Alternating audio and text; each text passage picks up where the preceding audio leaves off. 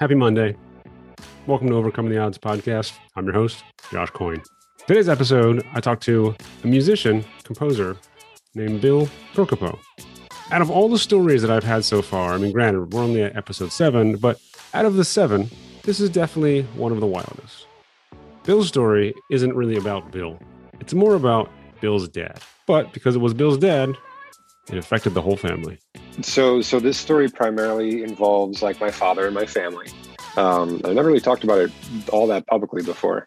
So he kind of stuck to himself. He didn't really have that many friends. He always hung out with my mom, and they were always seemed to be a solid couple.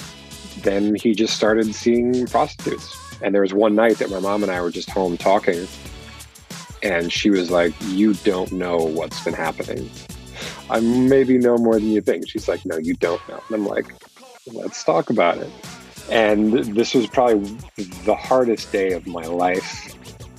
There's also a brief moment toward the end that we talk about aliens, flat Earth, and a couple of other wacko theories. We'll have to come back to visit Bill in a future episode so we can talk more about these wild theories from YouTube conspiracies. Anyway, have a listen. Enjoy my talk from back in July with Bill Prokopo. This podcast is brought to you by Gaming VPN. If you don't have a VPN, you should definitely download Gaming VPN. Stay secure online all the time.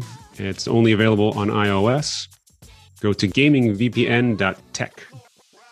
I'm Josh Coyne, and this is Overcoming the Odds podcast.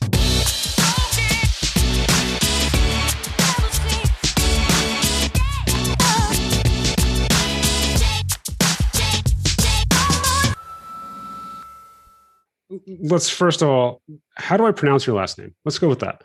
Prokopo. Prokopo. Okay, cool. That's a pretty great name.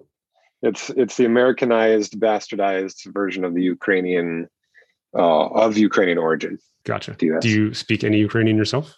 Nope. Perfect. Yeah. Me neither. So, yeah. So Bill Prokopo, right? That's how we're saying it. Bill Prokopo. Yeah. Okay.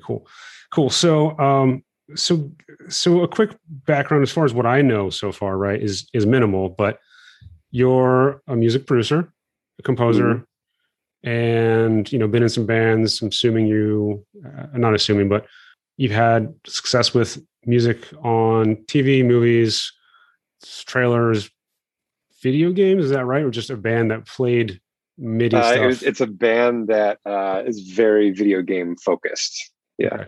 Okay. Yeah. And I'll just let you go from there because I have so many questions about that, but obviously we can come back to that too. So, sure. Yeah. So give me the synopsis of Bill. What's Bill like? Bill has been playing music since he was about 5 years old. Ever since I was young, in elementary school, I was writing music for imaginary movies that I was creating. I was writing music for bands that my sister created, and then I quickly took over. I was always doing music things, performing, singing, composing, and that pretty much hasn't stopped my entire life. And so I do that to this day as well. That's awesome. And you live in LA? Mm-hmm. Yeah, Okay. Moved here about a year and a half ago from Chicago. Oh, nice. All right. So you were in Chicago, composing, making a living there, and then what made the switch? Why all of a sudden now LA? So it was a couple things coming together. One, it was getting a trailer placement for a video game trailer and realizing that was something that was exciting and that I could do and that paid well. And then two, a lot of the performing that I was doing in Chicago, I could move that over to LA and use the same booking agent with the same company. And then three, a friend of mine had a spot open up that I could just go month to month. And so overall, it was like kind of a graceful entrance where it's like, okay, like I have work lined up. Generally, I have some connections. I have a space to live. And it seemed like everything was at the right time for that to happen. Perfect. Yeah. And you weren't locked down because you could always go back. Right. Yeah. Right. What was the video game, if you don't mind me asking? Oh, it was called Shadows Die Twice, I want to say. Yeah, me neither. It was and it was a song that a friend of mine and I did a cover of Creedence Clearwater's Bad Moon Rising in this like slow, fucked up kind of version. And we did that for like 3 years before and then pretty much forgot about it. but it was like just in this company's library. And then all of a sudden, it got placed in this video game trailer. And I was like, oh shit! Like I can do more of these. Yeah, absolutely. That's pretty great. My brother-in-law works for a very large video game company out there. I wasn't sure if it was one of their games, but I haven't heard of it, so I'm assuming it's not one of their games. It's an Activision game. Oh, it is. Yeah, okay. Because he works for Blizzard. He works for Blizzard, and they own Activision. Right. So. Oh, cool. Nice. Yeah, I'll write that down and ask him about it. All right, cool. So you're in LA now, and working. I would assume based on your website, seems like you're a pretty busy guy. Mm-hmm. And then. So our mutual friend May, who was the second guest on this podcast, she was my roommate. Nice. She's great. She's my roommate in college. I lived in Chicago, and I had asked her after we recorded our episode, like, who else do you have? Like, I will talk to anybody, just somewhat of meeting these requirements. Like somebody either has a wild story or lives a different lifestyle or just something. And she's like, talk to my friend Bill, see what he has to say.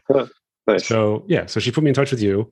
And your email really sparked my interest because let me pull it up so I can read it exactly word for word. So let me pull it up here real quick. And it was interesting writing that email because that was the first time I had kind of summed it up that way in kind of an action-packed elevator pitch kind of way. Yeah, I was like, wow, okay, like this is my life. Like this is all real. Sold me right away. So here it goes. So. Crazy experience with my father a few years back. It involves money, prostitutes, a revelation, a life-altering stroke, a mental breakdown in Costa Rica, therapy, a forced commitment to a mental hospital, a divorce, estrangement, reuniting, and way too many flat Earth videos. So, I mean, that's a lot to break down right there. And then obviously afterwards, you talked about meditation and immense power of consciousness to alter our reality, which I'm a big fan of that. So, I mean, you sold me right away, but now I need to know more.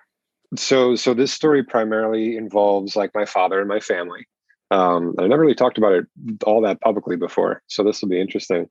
And it's kind of hard to know where to begin, but I'll just kind of jump in that I had a pretty typical nuclear family growing up: mom, dad, sister. Kind of upper middle class, North Shore, Chicago. Everything I could ask for, basically. Awesome mom, awesome dad. The story starts to pick up, I think, when I went to college. I'm a year behind my sister. So when both of us were in college, my parents found themselves as empty nesters, as a lot of people, I think, have found. And I think at that point, my dad kind of started to lose touch with maybe his purpose in life. My mom's purpose for so much of her life was raising my sister and I. And then as we started to approach moving out of the house, she started to go back to work and started to kind of gain purpose herself. I think my dad kind of missed the boat on that a little bit. He worked as an actuary, crunching numbers kind of really just by himself in this wing of this company. He was called a maverick a number of times by his bosses, which I don't think they used in a very appreciative way. But so he kind of stuck to himself. He didn't really have that many friends. He always hung out with my mom, and they were always seemed to be a solid couple. And he also never was great at expressing any kind of negative emotion. So any kind of sadness, anger, fear, anything like that. He really never expressed any of that or modeled any of that growing up. And I think he always had the attitude that he could outsmart bad feelings. So he would just internalize it all the time? He would internalize it and bypass it. And he was a smart guy. And I think his overall strategy was that he could intellectualize his life and set it up so that he would never really have to experience bad emotion. It's hard to do, obviously, not possible to do, but I agree that that's not possible to do, but that was something that he was experimenting with, I think. Sure. So when my sister and I were in college, he kind of got disillusioned with his job. He started playing around with his money in the futures markets. The futures markets are, for those of you that don't know, it's incredibly leveraged trading. So it's like the stock market, but highly, highly leveraged, meaning that in a day in the regular stock market, if you could lose $1,000 or $2,000 leveraged in the futures market, you could lose $500,000 to $1 million with that same amount of capital. So you could lose that or gain that. So giant wins and losses. What year are we talking that this is occurring? So this is before the financial crash of 2007, 2008, as things were ramping up, probably between 2004, 2008. Okay. So during that period when my sister and I were in college, he started to make a lot of money, and he also got fired from his job.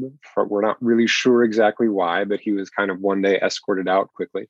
And so then he was left at home. My mom was working, doing full-time work. My sister and I were gone. He was just kind of at home, making money fairly easily and not knowing what to do with it, and also not having that many passions. So he didn't really know what to do with this money that he was getting. So he would like buy an Xbox and like buy a car and things like that, but it wasn't really doing much for him. Sure, it wasn't fulfilling anything. It wasn't fulfilling anything. As anybody that gets a lot of money will tell you, that's it's not a fulfilling thing. And so then he started to go get massages, and then one day those massages turned into massage with release. And then somehow he was just like, okay, like I have all this money, my wife's away, my kids are away. Then he just started seeing prostitutes, like a lot of them. Just, okay. I mean, at that point, he's full on into it, and he's full on into it. I'm assuming at this point, also, it's not going well with your mother, right? Like things aren't going well there if you keep in that, or maybe it is. He just really needs extra fun. Honestly, according to her, that time was a really great time for them. Okay. Because he was getting what he wanted, maybe. Sure. Yeah. And she was feeling fulfilled. And like, I liken this to the beginning stage of an addiction, when it still feels good when you're taking all the drugs and you haven't yet started to come down, but you're in that period where it's just escalating. And if you're aware enough, you're aware that it's not going to be sustainable. Sure. But oftentimes the addictive mind doesn't realize that. And there's a lot of post-diagnosis of all of this from years of reflection and years of talking to my dad's brother, who's been in AA for the last like 20 years. And there's some really interesting viewpoints on this from like the addiction world and using addiction terminology. So because basically my father was going through sex addiction, sure, porn addiction, sex addiction, that kind of thing. And he had the money and resources and the time to indulge in that. And he was able to be secretive enough, though probably I don't know at which point I found out, but at some point before we had taken a family trip, I opened up his computer at home and saw some emails that were to either a woman or a couple women about buying them gifts. And I think it was at that point that I knew something was up. Yeah.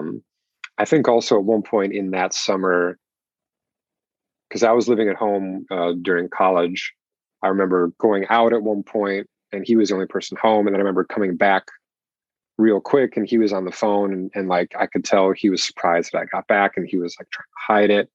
There was another time that he got back and I remember he smelled like floral fragrance, which could have either been a massage or prostitute, maybe both. Exactly. Sure. But it wasn't a normal smell for that house. Right. And for him. So I found out about 8 months before my mom found out, but I had no idea what to do with that information. And so I just buried it. And that's what I was going to ask you. Like, how do you cope with that? Like, how do you internalize that, or how do you externalize it? Right? I guess you don't. Like you said. I mean, at that point in time, I didn't know how to deal with it, and so I pretended like it didn't exist. Basically, like I put it in a box in the back of my mind, and, sure. And I just left it. And you're like, what? How old at this point? You were home from college, right? So like 18 plus. 20, 21. Okay, something like that. So old enough to understand, but at the same time, old enough to be very confused too. Yeah. And because I didn't know what my role was in that. I saw an email that I shouldn't have seen, or not that I shouldn't have seen, but my dad didn't want me to see. And we were about to leave on like a 2-week family vacation to London. and like where it was just like the four of us. And so I buried it, Mm-hmm. and I tried my best to forget it. So jump to about 7 months later. I graduated by this point, and I'm now living in New York. And I get a call from my mom saying that my dad has had a massive stroke, and you need to come home. So my sister and I both lived in New York at that point. So we coordinated. We got on the next available flight. We came home. He had suffered a major stroke. I don't know exactly where, but he was in the hospital. We came back, visited my mom. His family came in. So my mom's family came in, and it was over the course of that weekend. My sister had to go back early after like maybe 2 or 3 days, and I stayed a day or two later. And there was one night that my mom and I were just home talking, and she was like, "You don't know what's been happening." And I was like, Maybe I do. "Try me." Yeah, exactly. Like, I maybe know more than you think. She's like, "No, you don't know." And I'm like, "Let's talk about it." I'm assuming once you told her, does she have any animosity towards you for not telling her or for holding that Well, secret? so no, That's, no, I mean, not that's at all. great. Good. Yeah. So then she proceeds to tell me how about a month before the stroke, she found an email or text, something like that. Either way, one way or another, about a month before she found out. And my dad kind of just came clean and like word vomited the entire thing out to her with pretty much no regards for how she felt at all. Pretty disconnected from any kind of emotional reality that my mom might have experienced or that even he was really experiencing. Over the course of that month, they were trying to work it out, trying to figure out what was happening. I don't think my dad was really expressing that he was going to stop. I think he was trying to make the argument that my mom can go do dance lessons with like a dance coach, and like, oh, that's like an hour with a person in a room. What's so different about him going for an hour with a person in a room? I mean, it's a little different. Some might say. Yeah. Yeah. So Was he still trading futures this time, or was that past?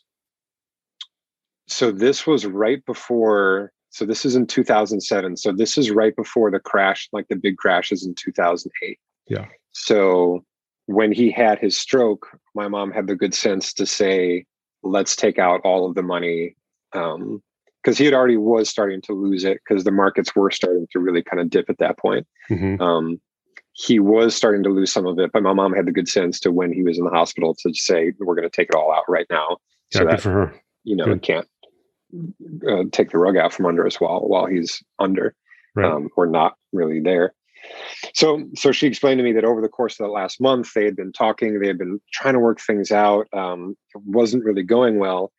And I think he was seeing the stress that it was putting my mom under. Because to him, he was so disconnected emotionally from the implications of what he was doing, that I don't think he even fathomed that my mom could be upset in a way. But he saw how incredibly upset she was.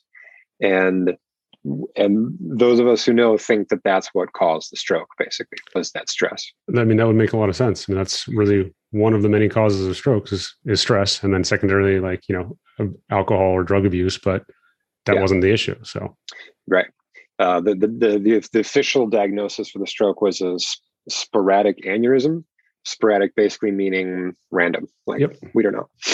Yep. Just a blockage in the brain somewhere all of a sudden. Yeah. Crazy. Yeah. So that stroke left him unable to drive. And the biggest thing that still affects him to this day is aphasia and apraxia. And basically that means that he can understand words, but his brain has a hard time thinking of what words to use. And then his connection between his mouth and his brain have a hard time then forming those words. So he has this dual layer difficulty of speaking. So not only is it hard for him to think of the word, it's hard for him to say the word. And that's the official diagnosis of the brain centers that were impacted. He was able to regain walking within a few months, I think, maybe even sooner. And still kind of one side of his body is a little bit lopsided. Sure. But the big thing that exists still today as the aphasia and apraxia. Now, can he get the words out on paper? Like, can he think about it and then write it easier? A little bit. Okay. A little bit. And so sometimes if he's trying to say something, and he doesn't have a paper, he'll like try to spell it out in his palm or try to mime something. But anyway, so my mom says, I'm gonna stay with you. Like, we're gonna make this work. Like, my mom left her job so that she could take care of him, so that she could drive him around. Because she believed in the family. She believed in the power of the family. She believed in the power of the relationship. I mean, your mom's a saint at this point, like after the shit she's really put through, to say, I'm going to stick it out. We'll make this work. Yeah. Good for her. So that went on for a few years. That was like, that happened in 2007.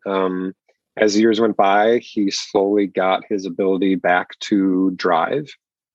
This was maybe 2010-ish or so, 2011.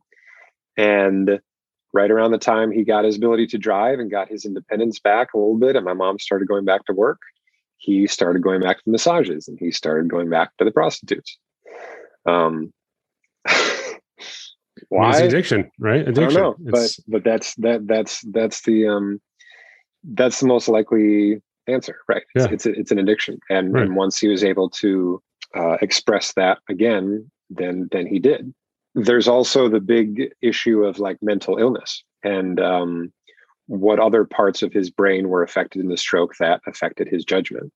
And it's murky because we've still never really gotten a definitive answer, if a definitive answer could exist.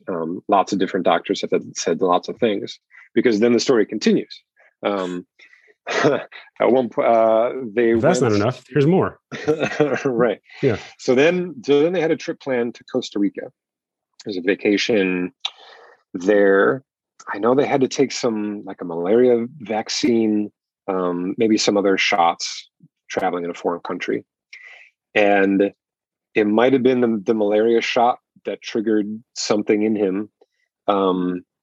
But he started on this trip with him and my mom. He started acting very manic, and he was just taking his phone and just walking around, taking pictures of everybody. He would just walk up to complete strangers and say like, picture. And, he can't speak very well. So like, he seems like a crazy person walking around, but my mom is there just kind of like watching and like trying to figure out what he's doing and also trying to be supportive. But so then this gets wilder and wilder, and he goes up to more and more people just like taking pictures, and he gets more and more belligerent. And I wasn't there. I forget exactly what happened, but somehow he ends up in a pool with all of his clothes on, like shouting at people. Okay. I don't know how it got here. It might have been a pool in their hotel or something like that. But he clearly something was really happening. Right. Not normal behavior for him. Not normal behavior. I mean, he was never a violent person, but he was like acting violent to people. He was. I don't even know. I wasn't there. Sure. The next part of the story is that now he's in an ambulance, being taken to the hospital in Costa Rica. In Costa Rica, my mom is there. He breaks out of the restraints in the ambulance bed while the hospital is moving. He opens the back door and jumps out of the ambulance because he doesn't want to be taken to the hospital. The cops are now involved. They restrain him. He's brought to a hospital in Costa Rica where he stays for 2 weeks chained to a bed, because then when the first day that he was there, at some point he punched a nurse. Now, is your dad a big guy? Is he like a strong dude? He's 6'4", so he's my height. Okay. But he was always on the skinnier side. Sure. He was never. I mean, he played racquetball once a week, but that was his. Like, he worked out a little bit, but he wasn't a strong dude. Just kind of like medium to skinny build. Big enough. Yeah, but big enough to be scary. Right. So then he's in a hospital bed for 2 weeks in Costa Rica. My mom is there, trying to figure out what the hell is going on, what the hell happened. He calms down eventually. They get him back to the States. And then he kind of goes through these manic and these manic upswings over the course of the next year and a half or so. When my mom and him are seeing a psychologist, like a therapist as well. And leading into the fall of 2012, he's just on this other manic upswing where he's calling in the gardeners to completely change around the backyard, taking down trees, not asking my mom about any of this, going back to the prostitutes, referring to himself as king and my mom as queen, and that king can do anything that he wants, and that he's king, but that he still wants his queen there. Interesting. Then it gets to the point where I go with my mom and him to the psychologist that they're seeing. And we sit down for a session, and the psychologist asks my dad one question, maybe about how he's doing. And my dad then proceeds to talk for 40 minutes. And by talk, I mean kind of incoherently ramble. Like a stream of consciousness, just out. Just kind of like, oh, and they're going, and then we go to the, but then we go to that, like that for like Gotcha. 40 minutes. And this has been stuff that's been escalating. And we've kind of been hanging out with him and like are worried for his safety, especially based on what happened in Costa Rica, seeing the same kind of energy, this manic kind of upswing that's like getting more and more intense and not slowing down. Mm-hmm. So then at some point, the psychologist asks him to leave the room, that he's going to talk to my mom and me for a minute, just like he's done before. And my dad agrees, because my dad thinks that all the problems that they've been having are my mom's fault, because she hasn't been allowing him to do what he wants to do. So he's like, okay, good. The psychologist is going to talk some sense into my mom about this. And so he leaves the room for a moment. And so it's me, my mom, and the psychologist. And the psychologist is like, honestly, like this like based on what happened in Costa Rica, based on his like assault of like the nurse and his kind of his breakdown there, like we have to get him into the hospital. And it's going to happen one of two ways. Like we're either going to call 911, call paramedics, and they will come in here and like forcibly put him down on a thing and sedate him and strap him in and bring him to the hospital. Or we can try to walk him in and try to get like a voluntary committal. And this was probably the hardest day of my life, probably still, would be the forced commitment of my father to a mental hospital. Yeah, I can imagine. Not an easy decision or task. Yeah. And again, the way that I'm telling it might not be doing it justice as to how kind of unstable he was. But this was years of instability mixed with addiction, mixed with possible mental illness. Plus also anger and regret and remorse and all these emotions you personally have toward him at this point as well, right? For like what he's done to your mom, what he's done to your family, and his behavior overall, right? So like it's not just his feelings here. It's also how you are interpreting and being a victim, if you will. I use that term loosely, but still, in a way, what he put the family through, right? So like it's tough for sure. Yeah. Where's your sister during all this at this point? She's in New York. She lives in New York at this point, and I live in Chicago. I during the years before, I'd moved back to Chicago. Gotcha. So, but I was living downtown, away from my parents, but I would be joining them for different therapy sessions, things like that, and could see from a distance his growing instability. Mm-hmm. And just we took him out to lunch that day before, like that day, and we were worried about what he would do, or what he would do next, and there was an obvious disconnection from consequences and reality. I think that was the big thing. He was going around acting like anything that he did would have no negative consequences. If he crossed the street, like wasn't looking at traffic, would just go. So we decided that we were going to try to walk in it. And I said, and like the hospital was like 2 blocks away from where the meeting was. And so I volunteered. I was like, if anybody like can do this, like I volunteer. I will walk him in and we will meet you there. Yeah, And so we arranged to basically that I would take him on a walk and basically trick him into going to this emergency room where my mom and the doctor would be waiting, and the doctor would have talked the emergency room ready for the inpatientness of it. And so then I went outside and I was like, "Hey, Dad, let's go for a walk. Like, there'll be a while." The same day, like right away. Same day, right? Gotcha. Yeah, okay. That moment basically. And then we went on a little walk, and it's a really bizarre feeling when you're trying to trick your dad into committing him in a mental hospital. That's a really weird walk to have. Yeah, I'm sure. I don't doubt that. It's probably 1,000 times more awkward than your dad trying to talk to you about sex when you're like 11. You know, Right. I'm sure it's a million times worse than that. Yeah, yeah. I mean, yeah, I'll never forget it. And also, like, he's not just gonna walk where I want to go. He was taking some detours. He's like, no, like, we're gonna walk this way now. It's like, Then you got to get okay, back on like, track. okay, cool. Like, let's walk this way a little bit. Because also, I will say, like, this isn't the father that raised me. This is a different person.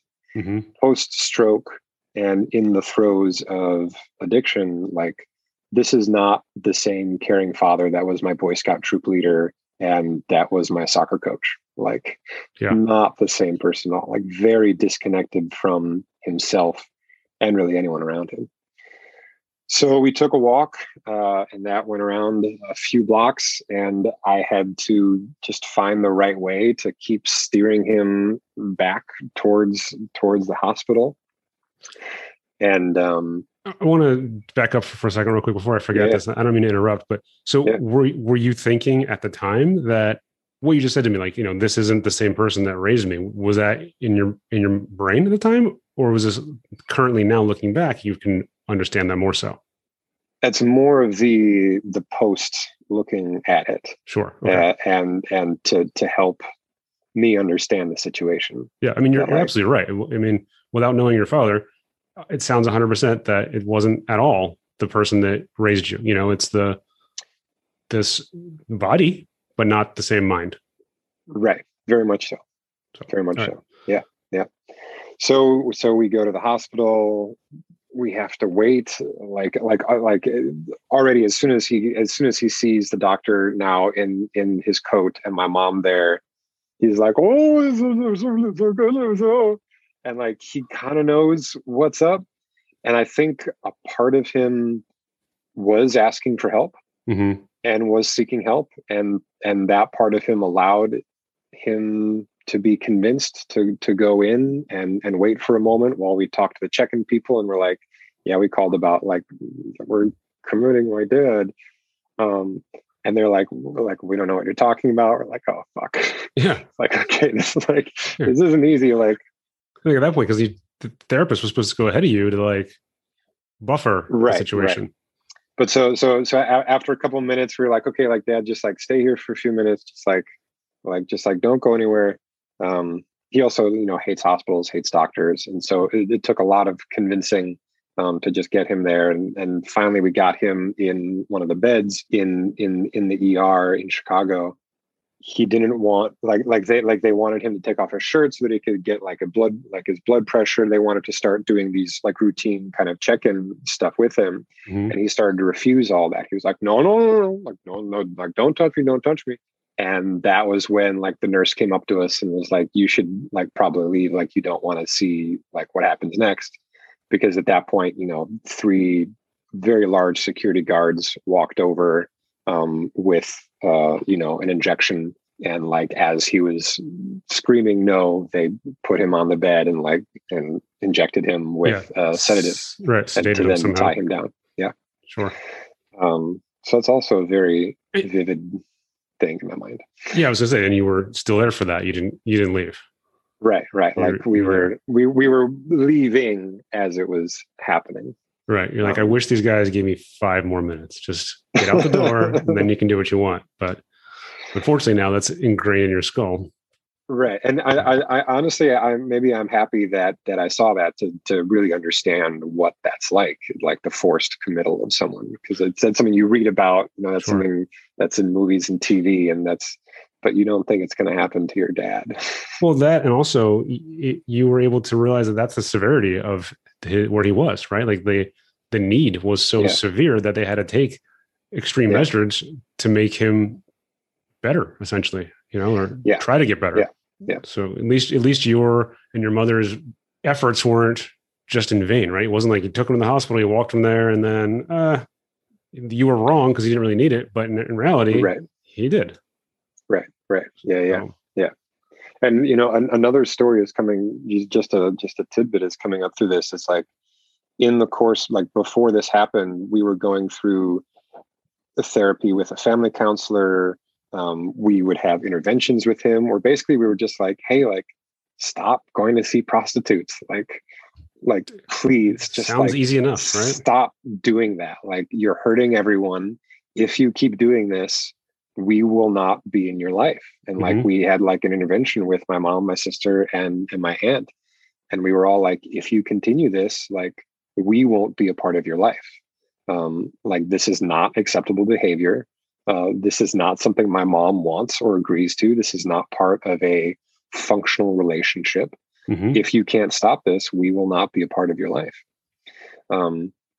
So there were a lot of conversations like that just fell on deaf ears. There was an obvious disconnection from emotion, from negative emotion, particularly from empathizing with anyone around him, especially his partner, my mom.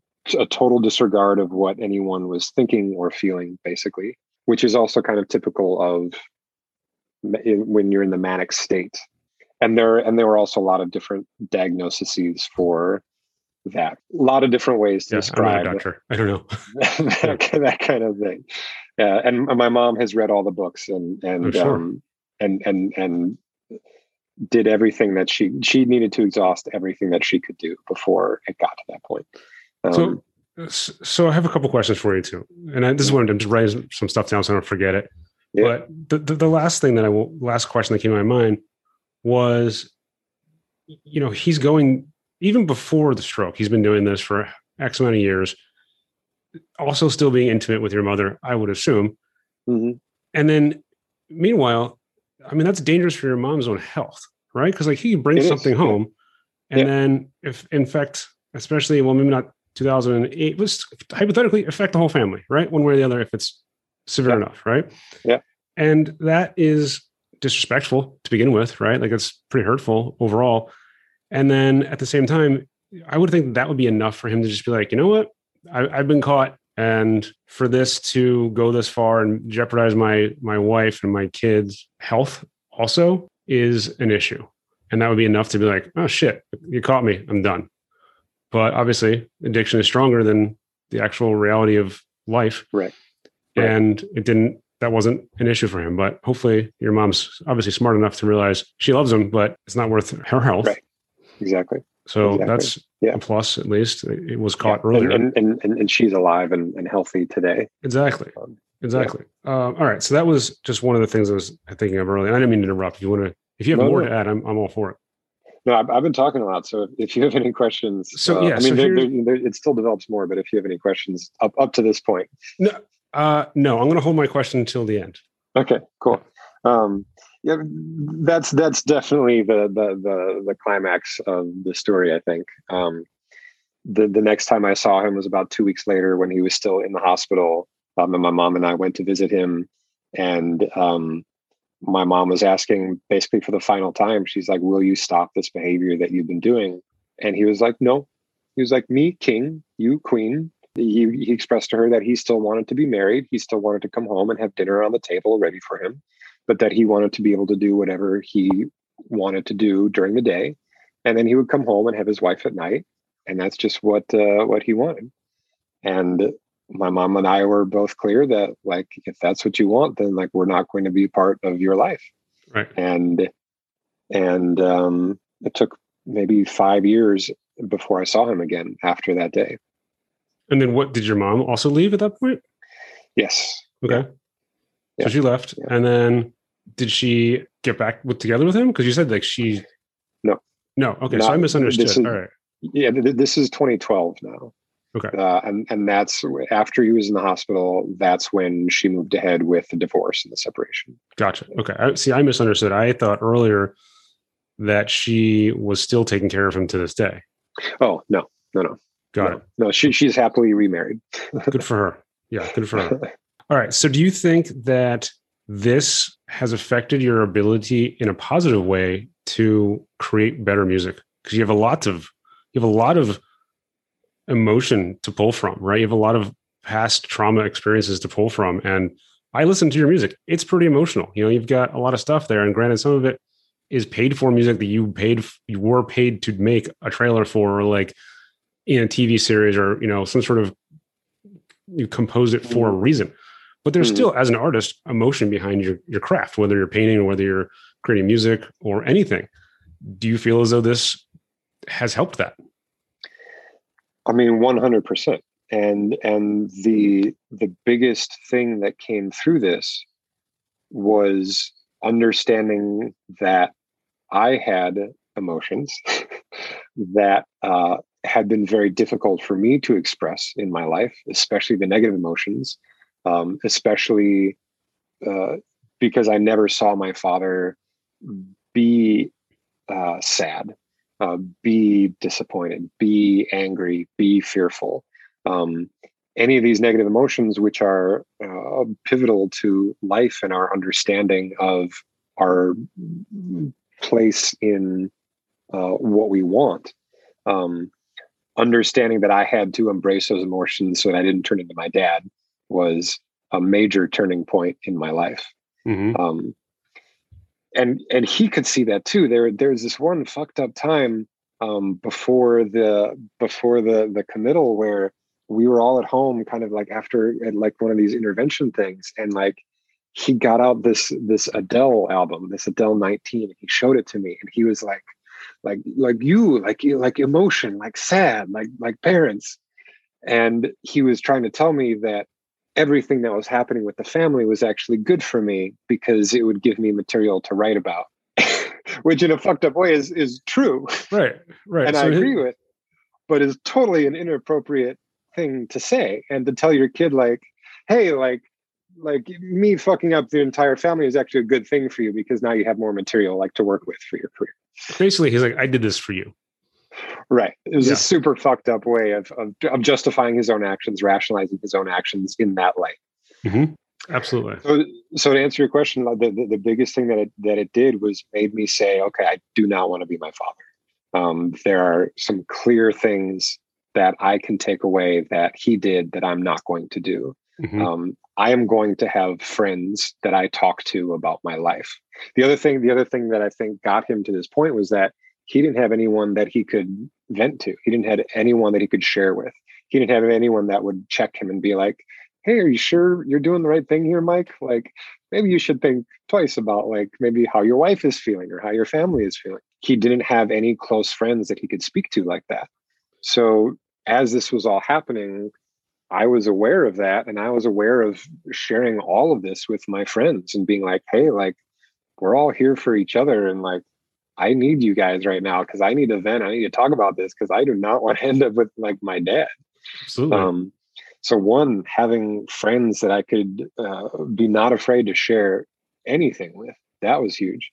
Two, having a passion in my life that I could do until the day that I died. I saw that his main passions in life were raising the family.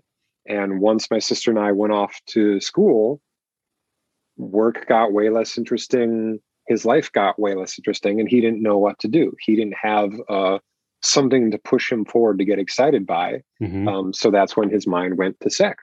Mm-hmm. And then three, just acknowledging that you can't outthink your emotions. You can't intellectualize your life so much that you plan a perfect existence where you don't have to experience negative emotion, which was his strategy throughout all of his life. And I don't think you can do that. And I think he thought you could. And then when he did have these overwhelming negative emotions that he couldn't talk to anybody about, he couldn't express in any way, that he didn't even have an intellectual capacity to understand the importance of, that's just like what broke his brain and like turned him into a completely different person. Now, do you think that he was expressing emotions that he wasn't expressing to the family, and these negative emotions and like, not negative emotions, but normal emotions that humans have, that he was trying to basically gamify the system and not have those? Do you think he was talking to the prostitutes about that? Was thinking he was like giving them— That's a good question. Like as friendships or as like a therapist, like, yeah, I'm going to pay you as a therapist, but I'd rather pay you as a prostitute who talks to me and then we have sex and I leave, or however it worked. He definitely referred to the women as his friends. Mm-hmm. And my mom would constantly say, like, your friends aren't people that you pay to talk to. Right. Like, that's true. Your friends are people that you talk to.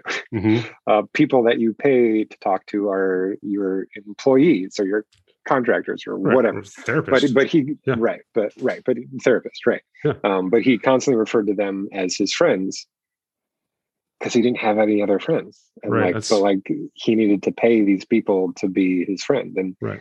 That's a good question. I honestly don't know if he talked to any of these people about that stuff, but he couldn't really talk anyway. Well, the second after the stroke, but prior to the stroke, he was still doing this before, right? And he still wasn't expressing his emotions toward the family and wanted all the negative stuff that you get in a day with your life to just not exist. Right. So I think though he was never really a verbal person. Okay. All that much anyway. Okay. I don't think from a young age he ever developed the ability to talk through difficult emotion. I think he very much had walls up that he built over years and years and years and years, until it got so disconnected from even acknowledging that there was a difficult emotion. It would really surprise me if he was able to talk about it with anybody. I think that's one of the big things that was not helping his situation, was that even if he wanted to, the acknowledgement of those difficult emotions wasn't there. He wasn't able to acknowledge them even. Right. So it didn't even exist to him. It wasn't there.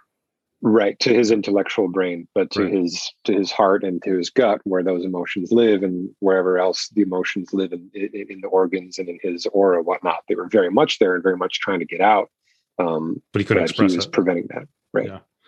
Okay. So originally you talked about his career was an actuary. I don't know what that is, so I figured I'd ask you now. Numbers, math. So he was. It's high level math stuff. It's a lot of calculating when people die to figure out retirement plans for companies. So based on what I know from, this is very broad generalization, very broad. All right, I'm going to just throw this out there. From accountants and other really, really, really smart people, that there tends to be some sort of intersection scale, whatever you want to call it, of super smart and also somewhat autistic, right? So if you have Asperger's, for example, where your brain is super smart, but also highly sensitive to outside scenarios, and also you can't really show emotions very well because they don't deal well with people, right? The emotions are difficult. Do you think, or have you ever thought that maybe your dad was on like a spectrum, or is on a spectrum of some scale? Possibly. Yeah. Possibly. I mean, yeah. Exactly. It's just very possible. Just based on what you told me, like, good with numbers, quiet to himself, not so good with emotions. It kind of leans that way. Yeah. But yeah. I mean, maybe if he was growing up in this day and age, there would have been more of a diagnosis on that. Right. Right. Yeah. So we'll never know, but just a thought. Right. And then, this story is crazy and wild. And, it seems like your mom has moved on, which is good, and found herself a better life. And that the experience that you went through obviously has helped you but create better music and help you, be a better artist, if you will. And I would start that with creating a better life for myself, which then helps me become a better artist. Mm-hmm. Yeah, exactly. Because like you said, you don't want to, what you don't want to be, right? You don't want to be that. You've learned that. And genetics are a bitch. They get you. They really do. Mm-hmm. So, being able to say, okay, well, if I just let this human drive yourself, like as a car, in the path that it's going to go on without realizing that you're steering the wheel to your own path, then that car could have just drive right into addiction or any of these other issues that are more of a genetic problem versus a given problem that you created yourself. Mm-hmm. So knowing that, I mean, that helps a lot to be like, nope, not going to go down that road because I know where that leads, but I can go down this road, which will probably be better for me. Yeah. Which then brings me to my second part of this, and I'll let you go shortly. Is this, like you said in your email, your acknowledgement of emotion as well as the immense power of consciousness to alter your reality and meditation. So like I'm a huge believer in that. That's one of the main reasons I think I'm still alive. Tell me your point of view and like how you got to that route. Oh man, it's definitely related, though less dramatically. But it was a bit I've always been an inquisitive person, and I think opening myself up to understanding my emotions more opened me up to a lot of things about myself. Specifically opened me up to this area of the internet of that's alien channeling, or people channeling information that's from beyond this physical plane. And so I got into that and found some really cool, impactful, amazing stuff that I could speak on for another few hours in a totally different route. I'll definitely have to bring you on again in this podcast as we get further on, because I'm 100% interested in that. For sure. Yeah. It's interesting. So like there are some interesting parallels, like since all that happened with my dad, we have kind of, there's no longer a complete estrangement. There is some talking back and forth. To finish the tease of the email, most of his life now is watching YouTube videos about the flat earth, and then sending the family 2-3 hour long YouTube videos every few days about the lies of the government and the media and all that stuff, and how the earth is really flat. I actually I saw him last weekend at the 4th of July. He didn't get vaccinated, so he wasn't allowed in my uncle's house. That was my next question. I was going to assume that he's just not into it because, you got Microsoft injected into your arm or whatever. Right. Yeah. And pretty much, it had been over a year, probably been a year and a half since I'd seen him, but pretty much all he wanted to talk about was how the earth was flat. And then I asked him some questions about about the sun being under the clouds and how you can see that. And he didn't like my probing questions, and so he kind of shut up after a little bit. You can't. From what I found, logic ruins everybody's thinking about the flat Earth theory. If you give them actual logic, they're like, "Oh, wait, well." So there was a moment before I left for LA. He stopped by, and we had a little meeting, and he was trying to show me some flat Earth videos, and I was like, "Dad, like I don't want to see any I'm good. I've seen all that I need to see, and I'm not convinced." And he was like, well, he expressed to me then he wanted me to share what my views were on the universe.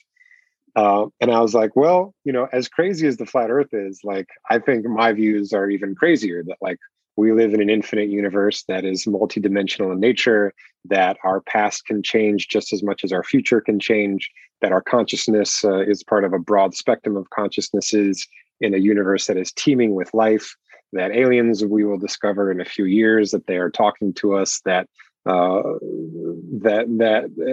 consciousness is what creates life, and that life doesn't create consciousness. And you blew his mind.